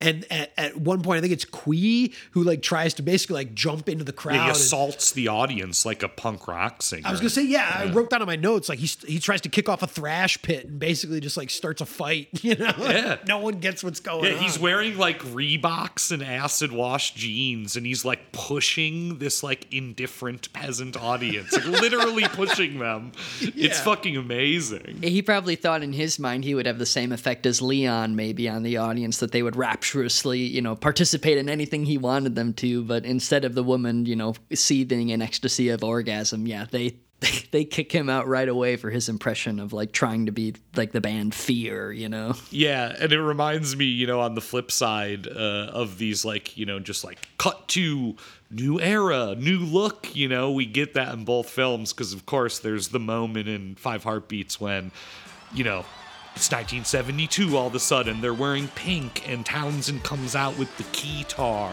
and starts showing off the keytar and they all have now just little sideburns, to indicate that it's the 70s now. Yeah. Oh yeah. Absolutely. That's the Flash era when, Flash gets involved. And as you mentioned, Ryan, there's that whole bit then when JT is, of course, we learn like really upset because Flash is getting all the chicks, but he says it. He's like, I don't like this anymore. It's too flashy. The musical numbers are too big. The dance numbers, the choreography's too wild. He wants to get back to that like purity. But I think Townsend has fun with that progress of style and form that we see again in the tapestry of this whole big slice of musical development that both films, I think, manage so well. I do want to, I do want to mention, I think, just bring up a great scene, Andy, is when Zhao Tao dances in her tax collector's office, because I think in Platform, we feel so much of Quee's longing and his heartbreak throughout the whole movie, and he gets more like nihilistic as the 80s go on. And the troupe in general gets more debaucherous as the 80s go on. In the same way that it does for the Heartbeats, Absolutely. Right? Yeah. And eventually, we are reintroduced to Yin, and because when the group went privatized mode, she left because her conservative father wanted her to have like a more legitimate or serious kind of career, not this cultural artist bullshit. And it turns out she became a tax collector for the government, and she lives this very lonely kind of life, where she goes into her, big tax collector's office and waters the plants and pops on the radio and then just like dances for 5 minutes. And to me, it's the best of, Jia Zhangke. Like, she dances in all his movies because she was like a dance student and a dancer before she was an actress. But it is just, this beautiful moment of music and downtime. And again, obviously she misses the troupe. Her heartbreak is just as much, right? She's feeling that nostalgia, listening to that music. Exactly. And again, a point that to me really can both at the core make the case for like togetherness and for the beauty of like going through things and experiencing things with people around you, people that you care about, friends and family and even just, I guess, like colleagues, because to me, the big like progression, I guess, that both of these films like eventually take is like how there is just such communal joy and pain and struggle. And as both these films, develop, as both these stories advance, like everyone starts to become so siloed from one another for a whole plethora of reasons that we've been discussing, but like at certain points, everyone in Platform just seems isolated and cut off from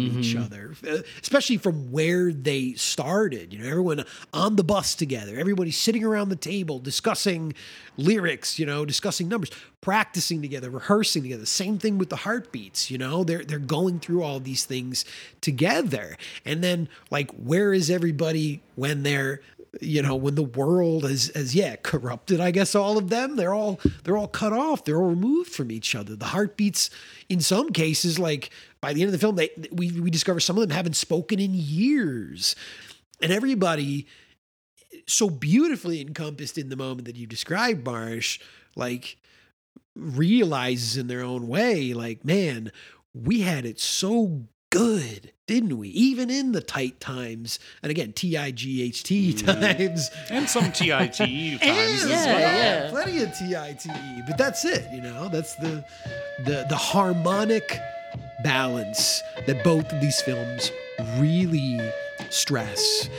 Early on in the film, in the 5 Heartbeats, that is made explicitly clear by Robert Townsend's character. Like when even in their first number, it's like kind of all going to shit. And it's like, well, maybe we'll go on without so and so. Maybe I'll do this and that. And he says, I wrote this shit in 5-part harmony. All the music in 5-part harmony. And it's only going to work in 5-part harmony. And what is like Jia saying in his own way? It's like society is so much better with harmony. It's not perfect. Nothing is. No one's perfect. No society's perfect. No government's perfect. No world's perfect. But when we all sing together, like that's really where the beauty truly lies, And fitting then that both films end with reunions, as Kui reunites with Yin and the Heartbeats reunite as well in their own way as Duck goes to church. And that is an emotionally overwhelming scene. I think anyone who enjoys this movie will be, reduced to rubble when Duck goes to Choir Boys Church and sees Eddie performing with Baby Doll. It's an incredible scene. And after seeing the lows that Eddie went through in this movie, I mean, it's like too much to bear, And it's a reveal too, because it's left essentially on a cliffhanger of sorts, because the last thing we hear is that radio transmission saying that he's in critical condition. So that seeing him there looking healthy, looking active and alive as he sings that song and talks about like a man who believes in second chances. Yeah, it's a flood of emotions in that moment. And then even then, some of the reunions in Platform in a way almost feel tragic, because some of them get back together, but they often feel like missed connections, and there's like sort of a sadness, especially when Jiao Tao, reconnects with everyone, and they're just like, "Oh, how's the job?" And she's like, "Oh, it's fine. It's a job. It works." And I think that, as quaint as it may be to say, I think both of these films remind us to be nostalgic for the present. I think that that's something that many of the characters in these films, they lose sight of that harmony that you were talking about, Andy, for various reasons, whether in platform it's trying to create a new world for themselves and rejecting elements of the past, but then forgetting about the beauty of their togetherness, and all of them being that collective as a group. And then as well as the Five Heartbeats, there's a multitude of factors that are distracting everyone from the beauty and harmony that is their present. Whether we end up in the 90s here in the Five Heartbeats and they're so nostalgic for the past, at least now maybe they're reminded to cherish these moments that they have together when all five of them are reunited at a lovely little barbecue with all the kids. And there's a funny gag there too where the kids get excited seeing their disgraced, former interim lead singer as he's now singing with those white group, the Five Horsemen, and Leon makes sure to turn that TV off, and he's like, no, that's not real music, children. Like, you don't want to listen to any of that. And yeah, they're encouraged to give one last go around. Well, why don't you show them then? Show them what real music is. And the five of them eventually work up the courage and energy to stand up there and sing, and that's what plays it off. And I think that one of the closing arguments for both of these films is to be nostalgic for the present, to value those moments of harmony that you share with other people. Well, Ryan, these were our picks. What do you got for us? What would you, experience nostalgia for that you never actually went through? Well, whenever I think about nostalgia in film, and I think about the way memories explored with such loving care as to evoke a time period I haven't experienced and haven't lived through, one of the great masters of that is the British filmmaker Terence Davies. And one particular film of his that is very special to me, a film I really love, is The Long Day Closes. And maybe I see something of just like a young boy who sees some safety in cinema and finds like a whole other world that he can experience through that. But the way it details London at the time the film is set, and like that boy's life and his family's life, and especially the way music relates to that film. Terence Davies, no stranger to just having extended sequences of people sitting around, singing songs, feeling good, and sharing a moment of harmony between all of them, I think is really special. And I think it's a lovingly crafted film, and one that everyone should absolutely check out. Thank you, Ryan.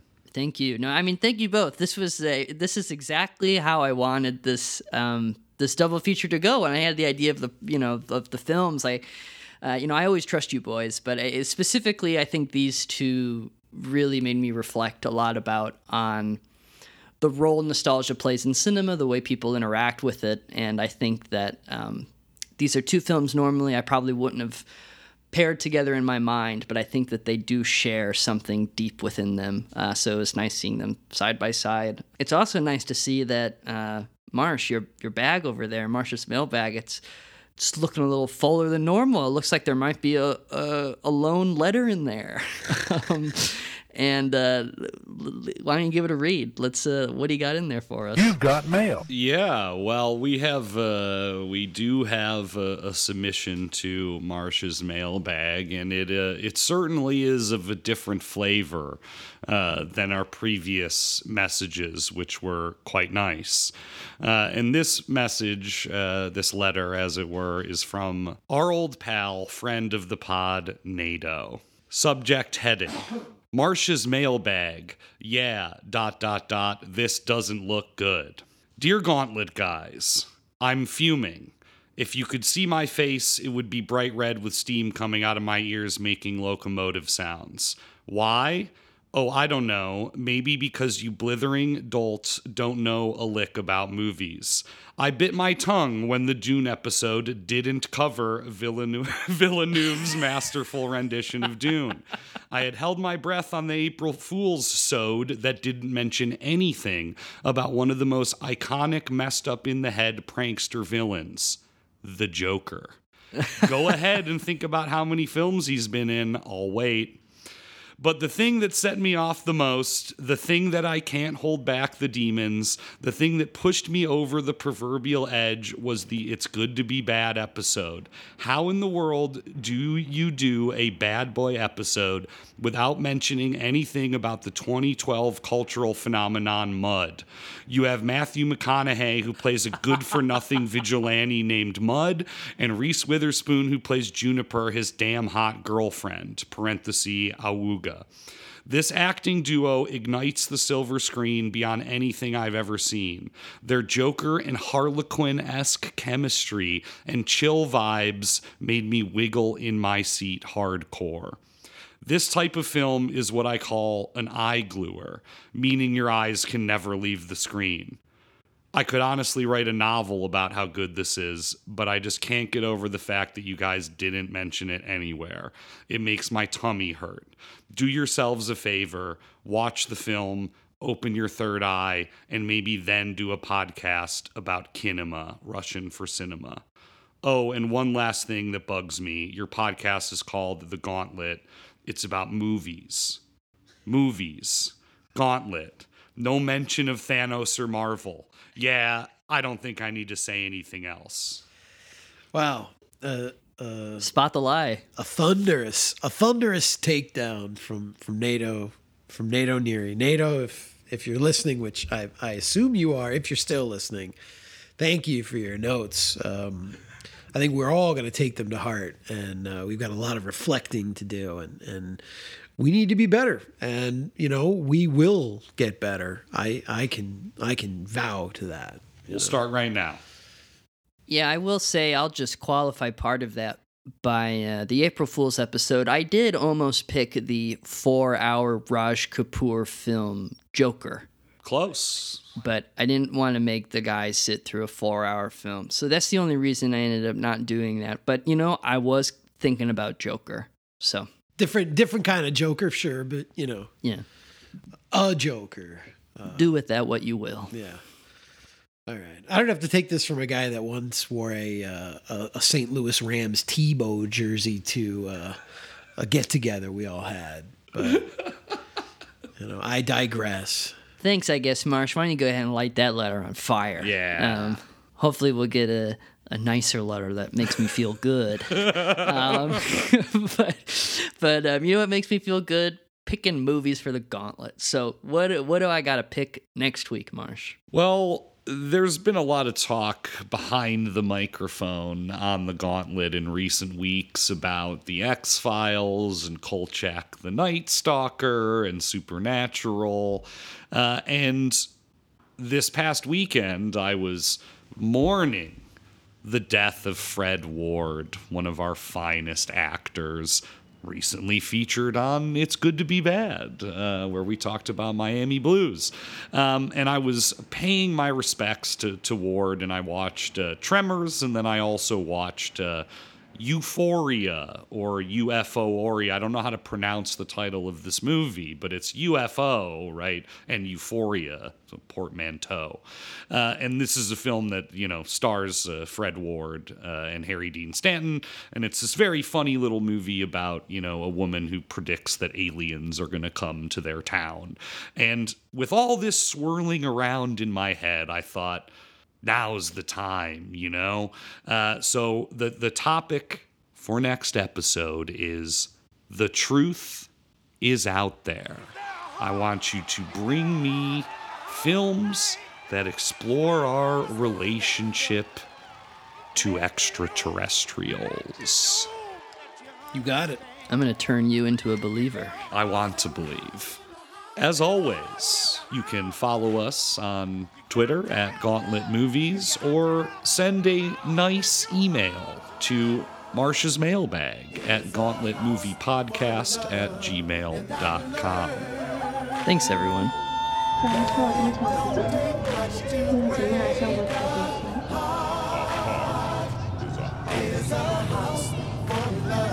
你如果真的是个实力，别忘了是孩子。你不知道，我知道你一直在笑，你觉得和他在一起不好受。真是，你得把自己改越纯洁，你可不要走一步，因为这个是自由的。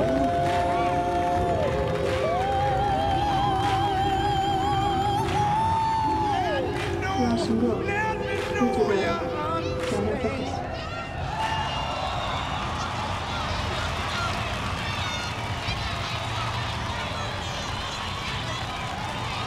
是的。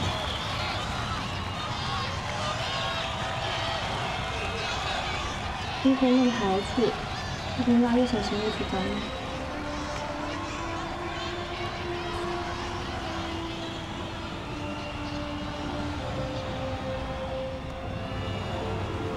你说的都没有错，错哪儿你知道吗？